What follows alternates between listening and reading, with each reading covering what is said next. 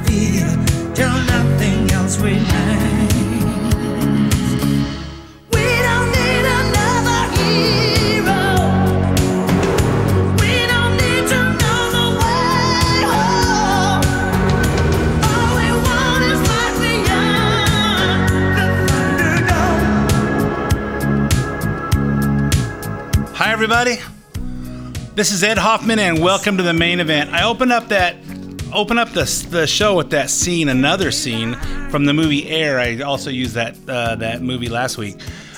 In this scene, George Raveling is telling the story of how he was a college kid on a scholarship and got asked him and his friend to be security at this rally going on in the summer of '63, and was completely moved by the speech that Martin Luther King gave.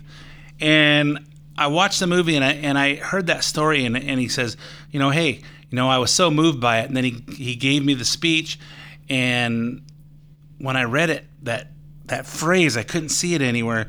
And that he just wrote the thing as he was there. Hey, I'm halfway through the speech, and the audience wasn't reacting. So he just wrote the thing and started with his "I have a dream" speech. And you know what? And I thought about that. I say, you know what? If you're that inspirational of a person, you can move people, and you can move people by just talking from your heart. And as we listen to all these potential presidential candidates, and we're going to talk about them in the show today, you know what? It's all the same thing. They're all saying the same lines. In fact, this morning before I came down to record the show, I came out of the bathroom upstairs, and my wife's watching TV downstairs, and we have kind of our upstairs overlooks on our living room downstairs, and I hear someone on TV saying, our world is facing problems that we've never seen before, and we have to deal with them. And I'm going, oh, is somebody else announcing for president? And she goes, no, it's a commercial. It's all the same stuff. our world is, our country's swirling around the toilet bowl. It's going down. We all know that. We're all looking for someone to inspire us. Remember the movie Jerry Maguire? Hey, you know what? I just want someone to inspire me. That Renee Zellweger says to Tom Cruise. I loved your mission statement. I just want somebody that inspires me. And that's what we're looking for. And remember when Trump announced his candidacy in 2015, he was saying stuff that we never heard before. Hey, you know what? The people coming across the border are not Mexico's brightest and best. We're getting the people they want out, the people coming out of jail, the rapists, the criminals. And hey, you know what? This was so controversial. Everybody on the left was saying, "Oh, I can't believe he would say such racist things." But you know what? He struck a nerve in America because we were all thinking the same thing. Hey, this guy sees it. This guy sees it happening. And you know what? As we get more and more people announcing they're going to run for president, and especially the guy who's in the White House, talk about uninspiring. Talk about I'm just listening. I'm just going, you know what? It's just so tiring. It's so tiring listening to the same thing over and over. And we're going to talk about that in details, and hopefully my show won't be so tiring, but I'm going to point some stuff out that I see, and maybe you've been thinking about. Maybe you're listening to it. Maybe you're watching it and you're going, I like this guy, but I'm just not moved, and I'm going to point it out why. So that song was We Don't Need Another Hero from the movie Mad Max. Thunderdome, the late Tina Turner, we lost her on Wednesday. On Wednesday, died at the age of 83 in Switzerland, where apparently she lived. And I wanted to use the movie, wanted to use the song that was my first introduction to Tina Turner from the movie Tommy, The Acid Queen, which if you've not seen the rock opera Tommy, where it's basically the whole album of Tommy and put into a movie, and it's, hey, the Pinball Wizard came out with Elton John, and then, hey, this is a rock opera by The Who, and the whole movie is rock and roll songs telling the story, and talk about larger than life colors and graphics and stuff going on in there. Apparently I wasn't introduced to acid, which apparently gets you into that kind of a mood, but 14 years old sitting in a movie theater going, wow, who is this Tina Turner? Man, she's cool. And one thing about Tina Turner is she never wanted to be identified as a black person. She was just a person. She was a soul singer, and she was awesome. She was a unique talent, and she will for sure be someone that no one ever forgets. So rest in peace, Tina Turner. You will not be forgotten. So like I said, I'm going to go into the new candidates this week, and anything else that I can think of that needs to be discussed that happened this week. But before I do, let me introduce myself. For those of you that don't know me, my name is Ed Hoffman. I'm with United American Mortgage. If you're interested in getting involved in any of the fantastic opportunities that are real estate and you need financing, call me toll free at 855-640-2020. That's 855-640-2020. One last time, day or night, toll free, area code 855-640-2020. If you want to get in touch with me, but you don't want to talk on the phone because it's too personal, then go to edhoffman.net, edhoffman.net. Click on the United American Mortgage logo and put in as much information as you want me to have. Tell me how much information you want back. You'll hear back from myself, or one of my talented teammates will help you find the missing pieces to your real estate financing puzzle, whether that's to refinance a piece of property that you own, or whether it's to purchase a piece of property you'd like to own, whether that's in California or another state, or you want to check out one of those reverse mortgage things that help you bridge the gap between, I've got more years left than I have money, but I have equity in my house. How can I use that to my advantage? Call me or go to edhoffman.net and click on the United American Mortgage logo. If there's any part of the show you want repeated, stay on edhoffman.net, click on the podcast page. You can hear this show as well as several past shows. You can also get the podcast on SoundCloud or iTunes, Apple Podcasts, where you can subscribe for free. And every week I record on Friday mornings, and we upload it Friday afternoon, and it will download to your device. shortly thereafter, and you can listen to it on demand. If you have comments on the show, send me an email to ed@edhoffman.net. Okay, so let's go chronologically this week. From his hometown of North Charleston, South Carolina, Senator Tim Scott announced his run for Republican presidential nomination in a 40-minute speech on Monday. Dressed like the My Pillow guy, and I don't understand this, is I know ties aren't as traditional as they once were. People are put on a jacket without a tie, but Tim Scott came to a rally dressed in the My Pillow guy's blue shirt. Didn't have his cross hanging out like Mike Lindell does. But I'm thinking, hey, I'm running for president of the United States. Put on a tie. Put on a suit. Look presidential while you're doing it. And I like Tim Scott. I'm not criticizing Tim Scott as a person. Just that hit me when I'm watching him. I go, why is he dressed as the My Pillow guy when he's announcing his candidacy? Scott, who has served in the Senate since 2013, is the 7th African American elected to the Senate and the 4th Black Republican senator in U.S. history. Since everyone wants to define everything as race, does that matter? No, but since Democrats want race to matter for candidates on their side, figured we'd mention it before they do. Scott portrays himself as a true conservative with a positive life story that can inspire Americans, especially in a time when too many have gotten accustomed to handouts. But my grandfather said to me, son, you can be bitter or you can be better, but you can't be both. You see, he chose patriotism over pity. And today, I'm living proof that America is the land of opportunity and not a land of oppression.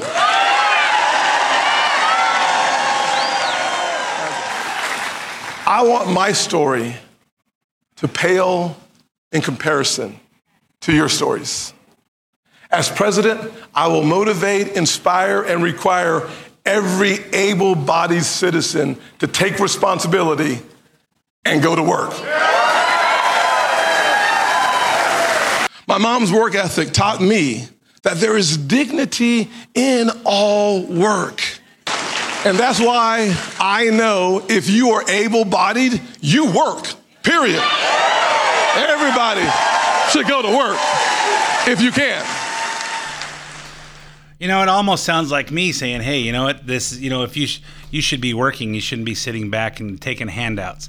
And I agree with what he said. But, when he says, hey, I am living proof, who's living proof that America's land of opportunity and not land of oppression was Barack Obama. And Barack Obama could have been a great president had he come out saying the things that Tim Scott just said. Hey, I'm living proof that this is the land of opportunity, not the land of oppression, and that it's proof that I was elected by white Americans and black Americans, so it proves that we're not a racist nation and we should just dispel all that. But Obama didn't recognize that because he said, hey, now that I'm here, we're going to get some payback. But that's how Tim Scott started out. Here's more from Tim Scott on the left's convoluted ideas about our country. America is the greatest nation on God's green earth. And our greatness doesn't come from politicians, doesn't come from the government. It comes from we, the people. We, the people. And for those of you who wonder if America is a racist country, take a look at how people come together. All of God's people come together. Black ones and white ones, and red ones and brown ones, working together. We live in the land of opportunity. We live in the land where it is absolutely possible for a kid raised in poverty, in a single-parent household, in a small apartment, to one day serve in the People's House, and maybe even the White House.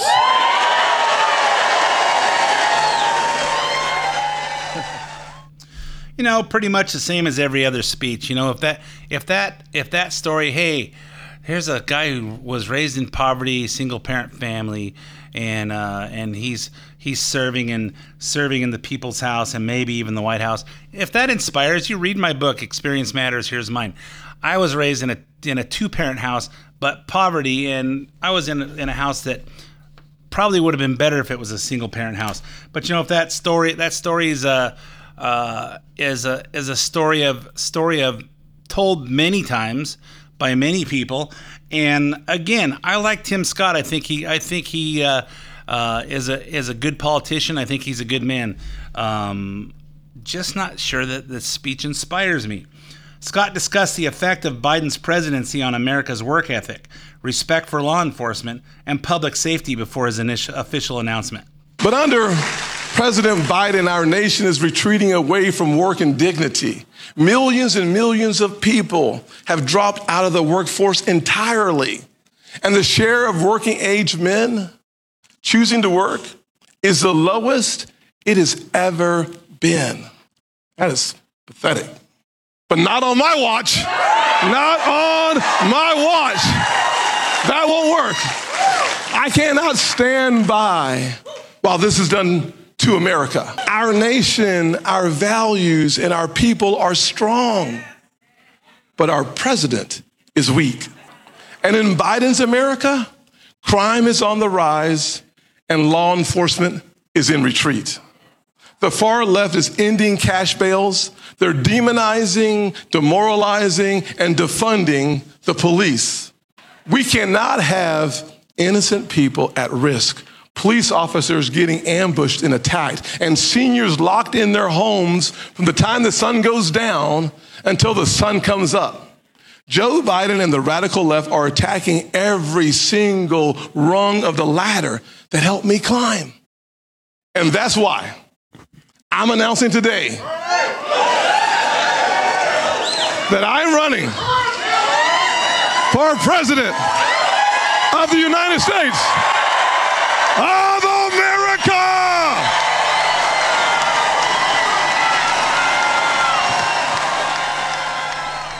That was such a surprise. Such a surprise, that dramatic climax. I'm running for president of the United States of America. I 100% agree with what he's talking about. 100% agree with it. And we'll talk about the other guy who announced here in a few minutes. But all the things he's talking about, how we're letting criminals out, and how the cops are in retreat, and how people don't want to work, and all the things, they're all true, and we should be talking about that. And I like that part of his speech. But pay attention and see how the media, the left-wing media, and the Democrats just want to keep us talking about other stuff. They're trying to throw us off, bringing up racist stuff and book banning, and hey, we're gonna let America default on our debts, and we're gonna do this and we're gonna do that, and they try to keep us unfocused on the things that are really important. Like, this isn't our country anymore. You can't go to the grocery store at night without carrying a gun. I don't. I never let my wife go to the grocery store by herself. Pretty much almost any time, but absolutely never at dark. Not in California. When we're in Arizona or when we're in Montana, at where our other two houses are, it's a whole different environment. But in California, no way. When people move it out of California, they're not moving because of the high taxes. They're moving because of the crime. And it's just ugly out there. It's ugly out there, and Tim Scott is talking about it. Here's what Tim Scott promises to do on the border.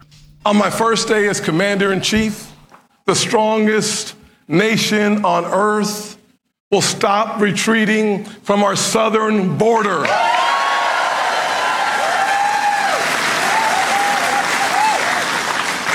If you don't control your back door, it's not your house. And if our southern border is unsafe and insecure, it's not our country. Hundreds of people on our terrorist watch list are crossing our borders. Chinese nationals are flooding into Mexico to break in. Joe Biden and Kamala Harris are doing nothing when 70,000 Americans lose their lives to fentanyl. The left shut down our schools and churches in the name of slowing a virus, but they won't secure the border to protect our families from fentanyl. When I am president, the drug cartels using Chinese labs and Mexican factories to kill Americans will cease to exist. I will freeze their assets, I will build the wall, and I will allow the world's greatest military to fight these terrorists because that's exactly what they are.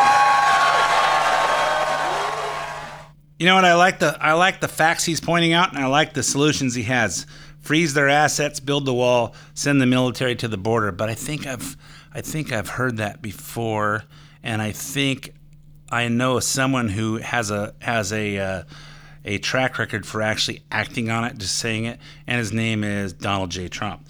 So where is Tim Scott polling right now? For that, we go to the polling experts at a company called 538, which represents the 538 electors in the Electoral College. According to them, Senator Scott is just barely on the map as a presidential candidate, while Ron DeSantis is largely viewed as Trump's top opponent. Indeed, not all polls ask about Scott, but when he is discussed, Republican voters usually rank him far behind Trump and DeSantis among a handful of others. According to 538 analysis of multi-candidate ballot tests that include Trump, Scott has never netted more than 4% of the vote share. And in the past month, he's been overtaken in the polls by Vivek Ramaswamy, an entrepreneur with no prior political experience. As of last week, Scott polls even lower than that, never hitting more than 2% and averaging at 1% according to 538. I have all the numbers here. I won't go over them. Here's NPR. National Public Radio says Scott joins South Carolina's former governor Nikki Haley, who declared her candidacy in February. Both are very popular in their home state, which matters because the South Carolina primary is the first in the South and often sets a candidate on a path for nomination. But even in South Carolina, both still trail Trump by a wide margin. Trump's support sometimes tops 40 or even 50%. The first caucuses and primaries are still more than 8 months away, so candidates looking to gain on Trump still have some time. So there's a lot of road to go. After his speech, Senator Scott was asked if he would support whoever the Republican nominee is. I'm going to be the nominee. So the good news is I will, of course, support myself. And I look forward to making sure that I continue to have a conversation with the American people about an optimistic, positive message that's anchored in conservatism. Everyone who's running for president assumes they're going to win. I at least hope that they do. And I'm looking forward to being the nominee. I honestly don't think he really believes that.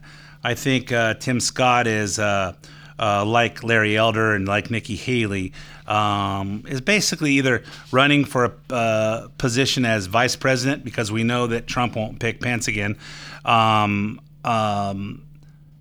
they're trying to get momentum. They're trying to get momentum up for 2028. I don't think these people, those ones have a chance, just like Asa Hutchinson doesn't have a chance and Vivek Ramaswamy doesn't either. Scott did pick up one key endorsement as he begins his campaign. John Thune of South Dakota, the number 2 Republican in the Senate, the minority whip. The buzz is that Tim Scott isn't running for president, just like I just said. He's running for vice president or a cabinet position. Trump posted on Truth Social, Tim Scott's presidential launch, even with the broken microphone, was the best of the week. In other words, Trump clearly doesn't see him as a threat, and they are friendly. So who knows what could happen? And I think, like I said, I think it's going to come down to Trump or DeSantis, and we're going to talk about DeSantis in the second half. And I think these guys are getting their name on the map, so everybody has a chance to see them. And so 2028, when the next election comes up and Trump is getting out, that we'll see. They'll have name recognition. They'll have national awareness. Their names everybody will know who they are, and we'll have seen them act in whatever their positions are. Typically, a lot of the popular presidential candidates end up in the cabinet, and I like Tim Scott. I like Tim Scott as well as I like Ron DeSantis, and I like Larry Elder, and I like Nikki Haley. I just don't think they have a chance this time, and that's my opinion. I could be wrong, but I'm not. And we know that there's no way that Trump's going to put Mike Pence in there, and I don't think Mike Pence is gonna run. I was kind of hoping that Ron DeSantis wouldn't either, but you know what? I've come to the conclusion this is all about money. It's all about money. As soon as you say you're running, you're raising all this cash, and somehow all this campaign cash finds its way into the candidates' pockets and other places that maybe shouldn't be. But anyway, I'll talk a lot about that more in the second half. So don't go away. Stay tuned for 5 minutes of traffic, weather, commercials, and sports. And we'll be right back with the other candidacy announcement this week.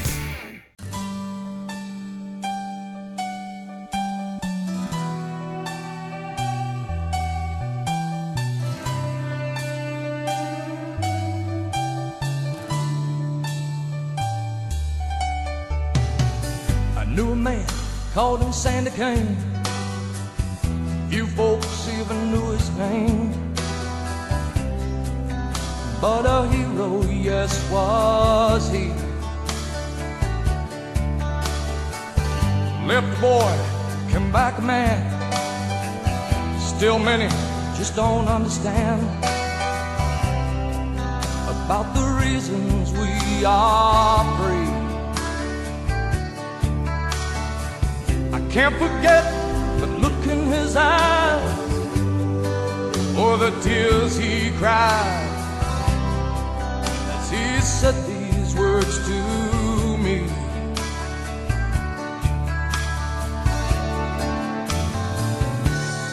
All gave some, and some gave all. Some stood through for the red, white, and blue. Some had to fall.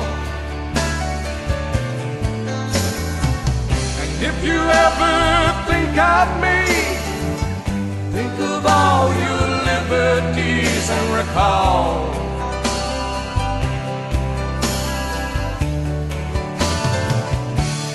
some gave all. And welcome back to part 2 of the main event. My name's Ed Hoffman with United American Mortgage. I don't often talk about real estate and finance, but if you are thinking about considering some changes in your real estate finance strategy, you want to talk to someone who thinks like you, call me toll free at 855-640-2020. That's 855-640-2020, or go to edhoffman.net, click on the United American Mortgage logo. So I open up part 2 with Billy Ray Cyrus, Some Gave All. Remember, this weekend is Memorial Day weekend. Memorial Day weekend is the time that we remember those who died for our freedom and for the liberties that we enjoy in the United States.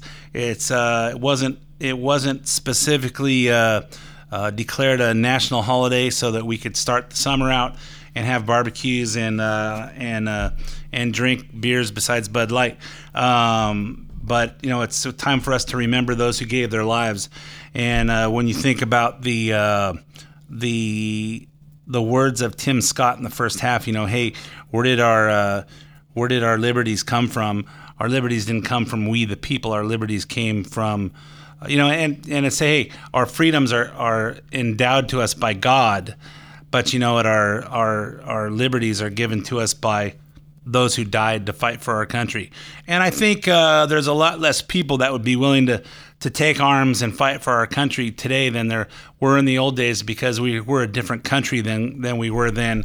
And I'd like to believe that when tyranny starts taking over, that the millions and millions and millions of people here that own guns will bear their arms and will fight before we let this country be taken over as a communist nation, because we're heading in that direction. And think about everything the country does. They're trying to make us more dependent. When you think about all the people who think they're going to get reparations and say, hey, you know what, the government needs to give me $500,000, the government needs to give me $5 million. I've heard all these different numbers, and you realize the politicians that bring that up want to make you more dependent, less less in control of your own lives. You know, as long as the government's giving you $1 million or $500,000 or $5 million, whatever it is, most of those recipients will be broke in a year anyway, and then they won't know what to do. You know, look at how many people don't know how to work. Because I talked to family members, and I said, you know, during COVID, I'm saying, hey, you know, the problem is they're paying everybody regular unemployment plus an extra $600 a week. So many people are going to forget how to work.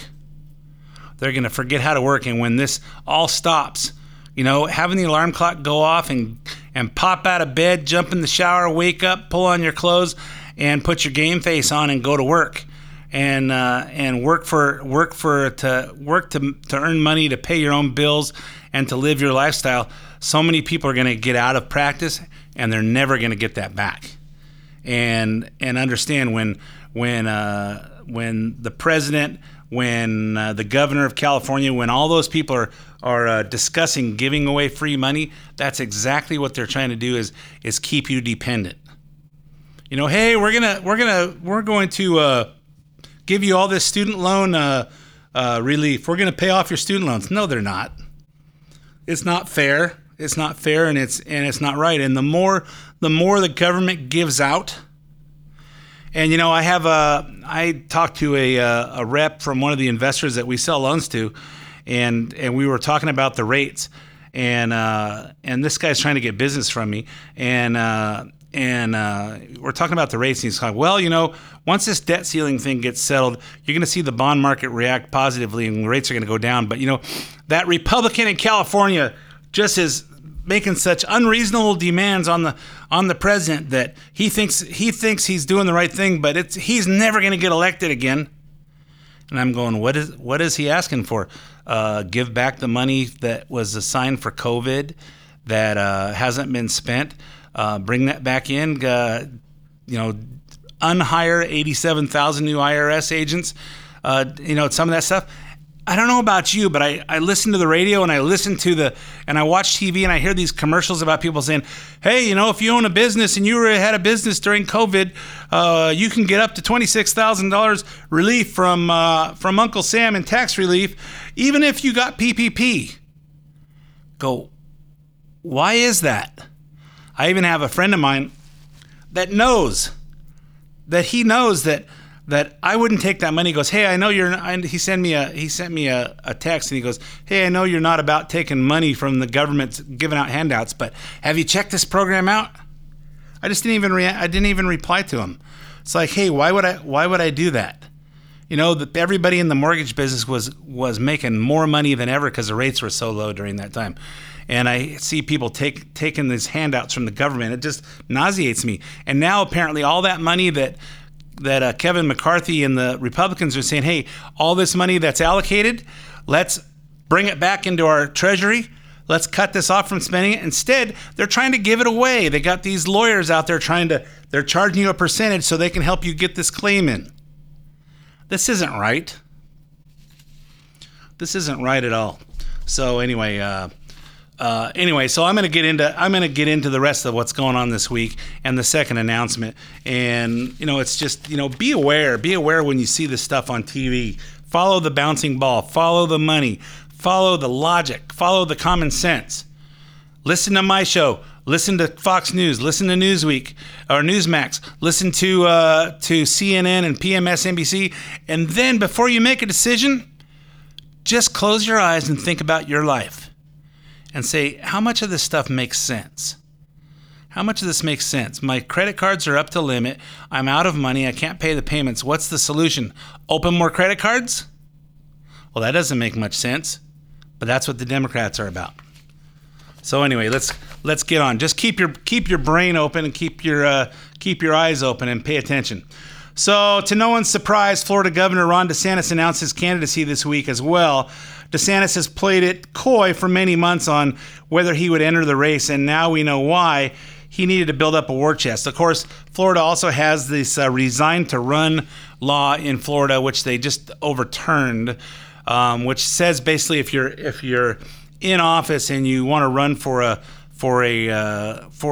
an office national or in another state, you have to resign to run. I'm not really sure how that works because Rick Scott was the governor, and he ran for Senate, and he was still in office. And now, so I'm not really sure if there's any consistency here, but that could have been it. But the other side of the coin is Ron DeSantis wanted to build up a war chest. From the New York Times, DeSantis is likely to start with more money in an outside group than any other Republican primary candidate in history. He has more than $80 million expected to be transferred from his state account to his super PAC, which says he's already raised $40 million in addition to having tens of millions more in donor commitments. Yeah, commitments, pledges. Is that like what Amber Heard said? She's donating $7 million from her divorce settlement. Of course, she hasn't paid anybody, but she pledged it over the rest of her life. So now he's not guaranteed to get that $80 million. It's actually $86 million. And here's why, more from the New York Times. A state political action committee that supported DeSantis' campaigns for governor, known until this month as Friends of Ron DeSantis, is sitting on $86 million. Federal law prohibits transferring that money to his presidential campaign because it was raised under looser state campaign finance laws. You know what I think? I think that if you donate to a campaign and you know they collect every piece of information on every donation that they bring in, if you donate to the campaign and the campaign's over and it's not spent, give it back to the donors and let them decide who to put it towards. But that's just me.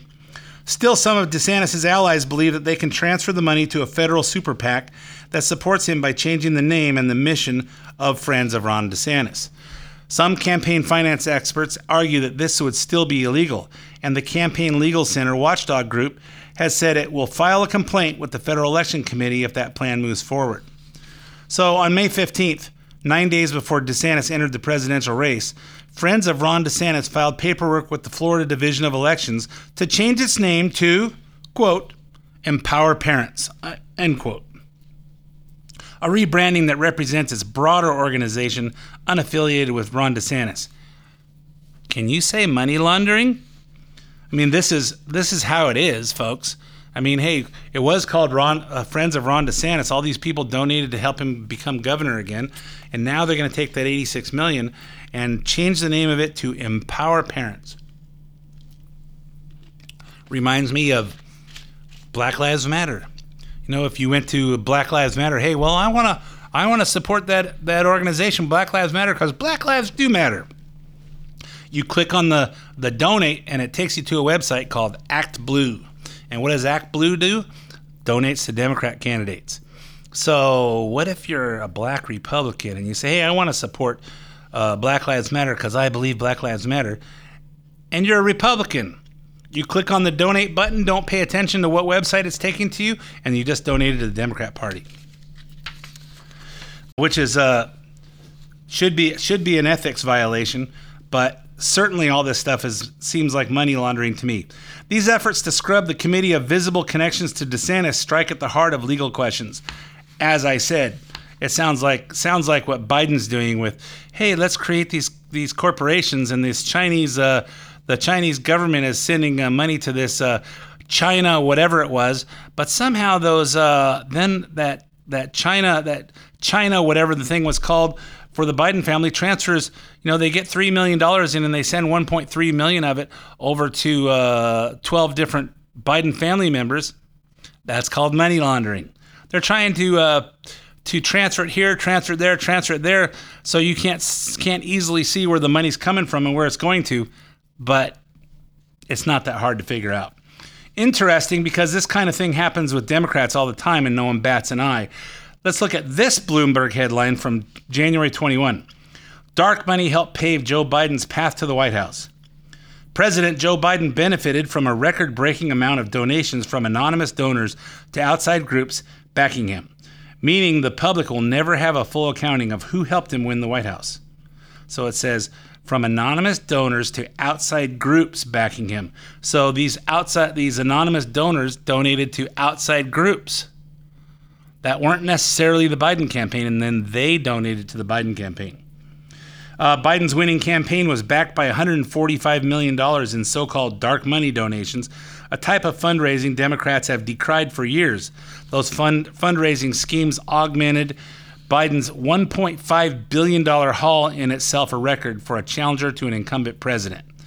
So in other words, a bunch of propaganda about something, some things, and who knows that spur people to donate, and who knows where the money's going, but it's some 501c3. So you know what? You donate it, you get a tax write-off because it's a 501c3 because somebody filed the papers so they could be a non-profit organization. So you get a tax write-off, and where does that money go? We don't know. But you know what? What I often wonder is when you go to a professional football game and you buy a ticket to go see the Raiders or the Rams or whoever else is the team du jour, do you get a tax write-off for that because the NFL is a 501c3? It's the most profitable nonprofit ever. On Tuesday, Elon Musk confirmed that DeSantis would make his campaign announcement via an audio-only interview on Twitter Spaces, a live stream feature that allows anyone with more than 600 followers to host a public conversation. This doesn't make sense to me to make an announcement that you're running for president on an audio-only platform. Why would you do it where you're not on video? Doesn't make sense to me. And maybe Ron DeSantis wants to do something new and exciting, and be the edge of technology, but it doesn't make sense to me. Wednesday at 3 p.m., a panel of Twitter employees took the space live, but there were heavy glitches before DeSantis came on, and Twitter employees were heard having a live conversation about it in front of 50,000 users. Oh, and the whole thing crashed for about 20 minutes. Pretty embarrassing. And you would think you're trying something new. Let's give it a test run just to make sure it works before half the country is anticipating this. So a whole bunch of people are going to log on. Make sure it works right before you do it. Of course, Elon Musk didn't mind blowing up a rocket just to test to see if it worked. Luckily, he didn't put any people in that rocket. When he sent that big superpower rocket last month. So maybe this was another one of those things on Twitter. Both Trump and the White House took advantage. Donald Trump put out a post on Truth Social. Wow, the DeSantis Twitter launch is a disaster. His whole campaign will be a disaster. Watch. And then, of course, Joe Biden, which means Joe Biden's people, put this out because I don't think Joe Biden knows what a tweet is. He posted the Biden-Harris, let's finish the job logo with Joe Biden and Kamala Harris, back to back, putting an airhead-looking brainless smile on, and they posted this link works.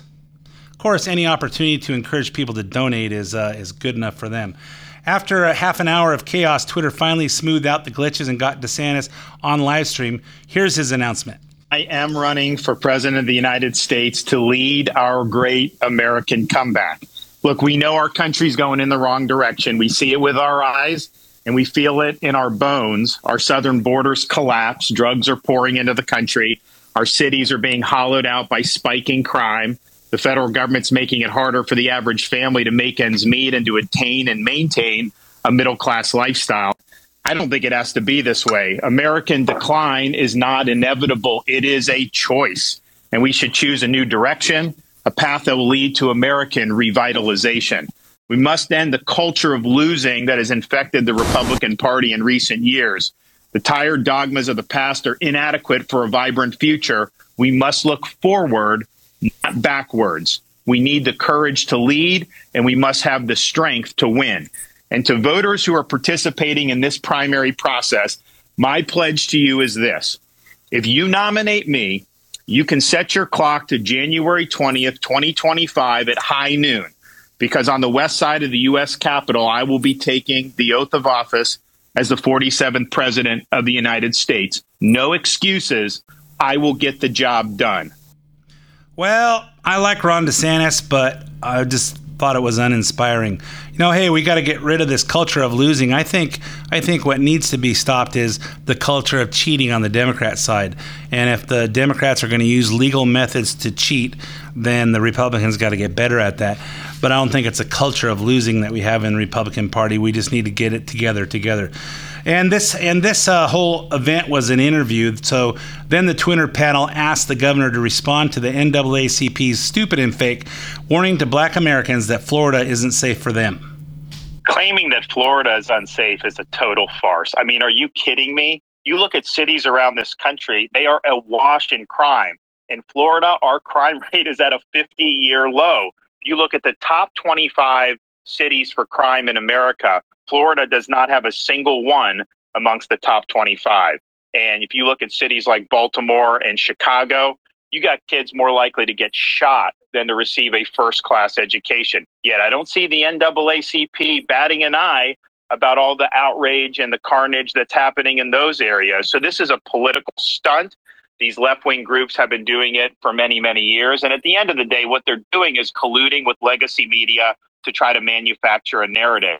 Now, the good news is fewer and fewer Americans are gullible enough to believe this dribble. And oh, by the way, have any of these travel advisories, because they've been doing this for a while, all these left-wing groups, have any of them worked? Well, we're the #1 state for net in-migration and have been every year since I've been governor. We just capped the highest quarter for tourism in the history of the state of Florida. And our view is we want everybody to succeed regardless of their skin color. We don't divvy up people by race. At the same time, it is worth pointing out that we have in Florida more Black-owned businesses than any state in the nation.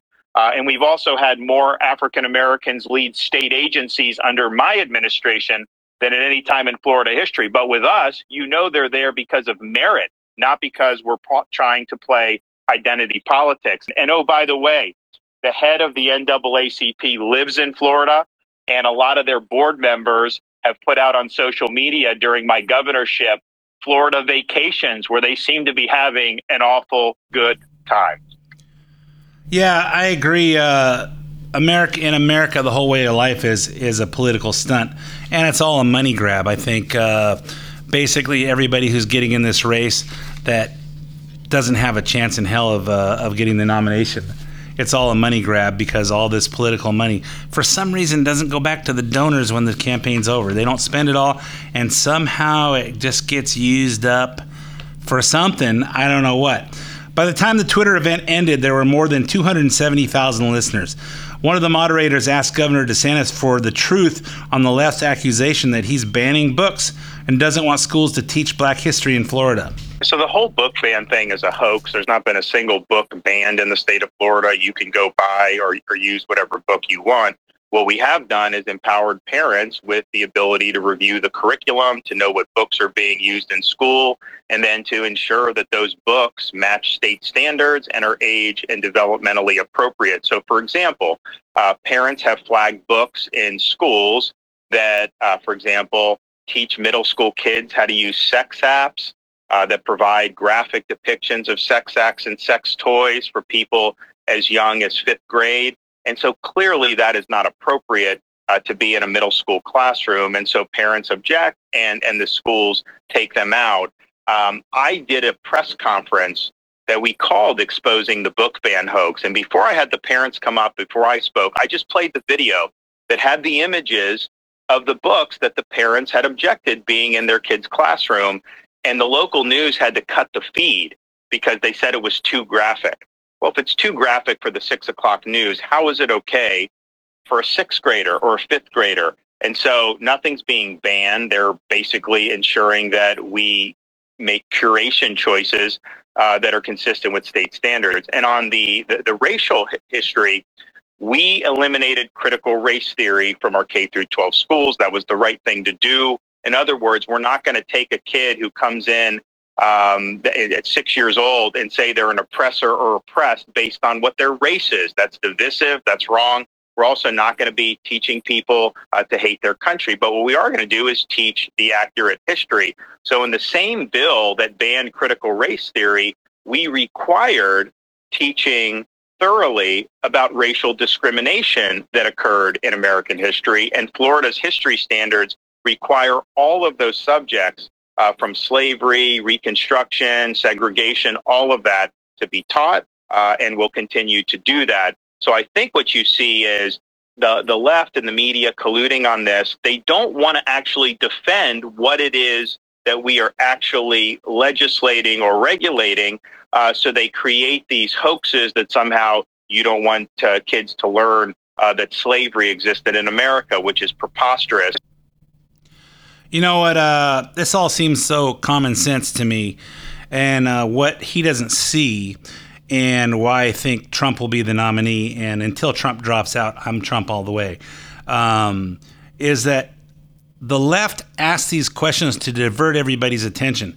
Instead of talking about all the stuff that Biden's doing to destroy America and the solutions for it, he's playing defense, defending against, hey, you said that you're not going to teach black history. Hey, you're banning books.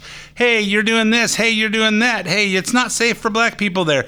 They keep him on the race thing, and he spends his whole time defending himself over BS accusations that the left puts out there.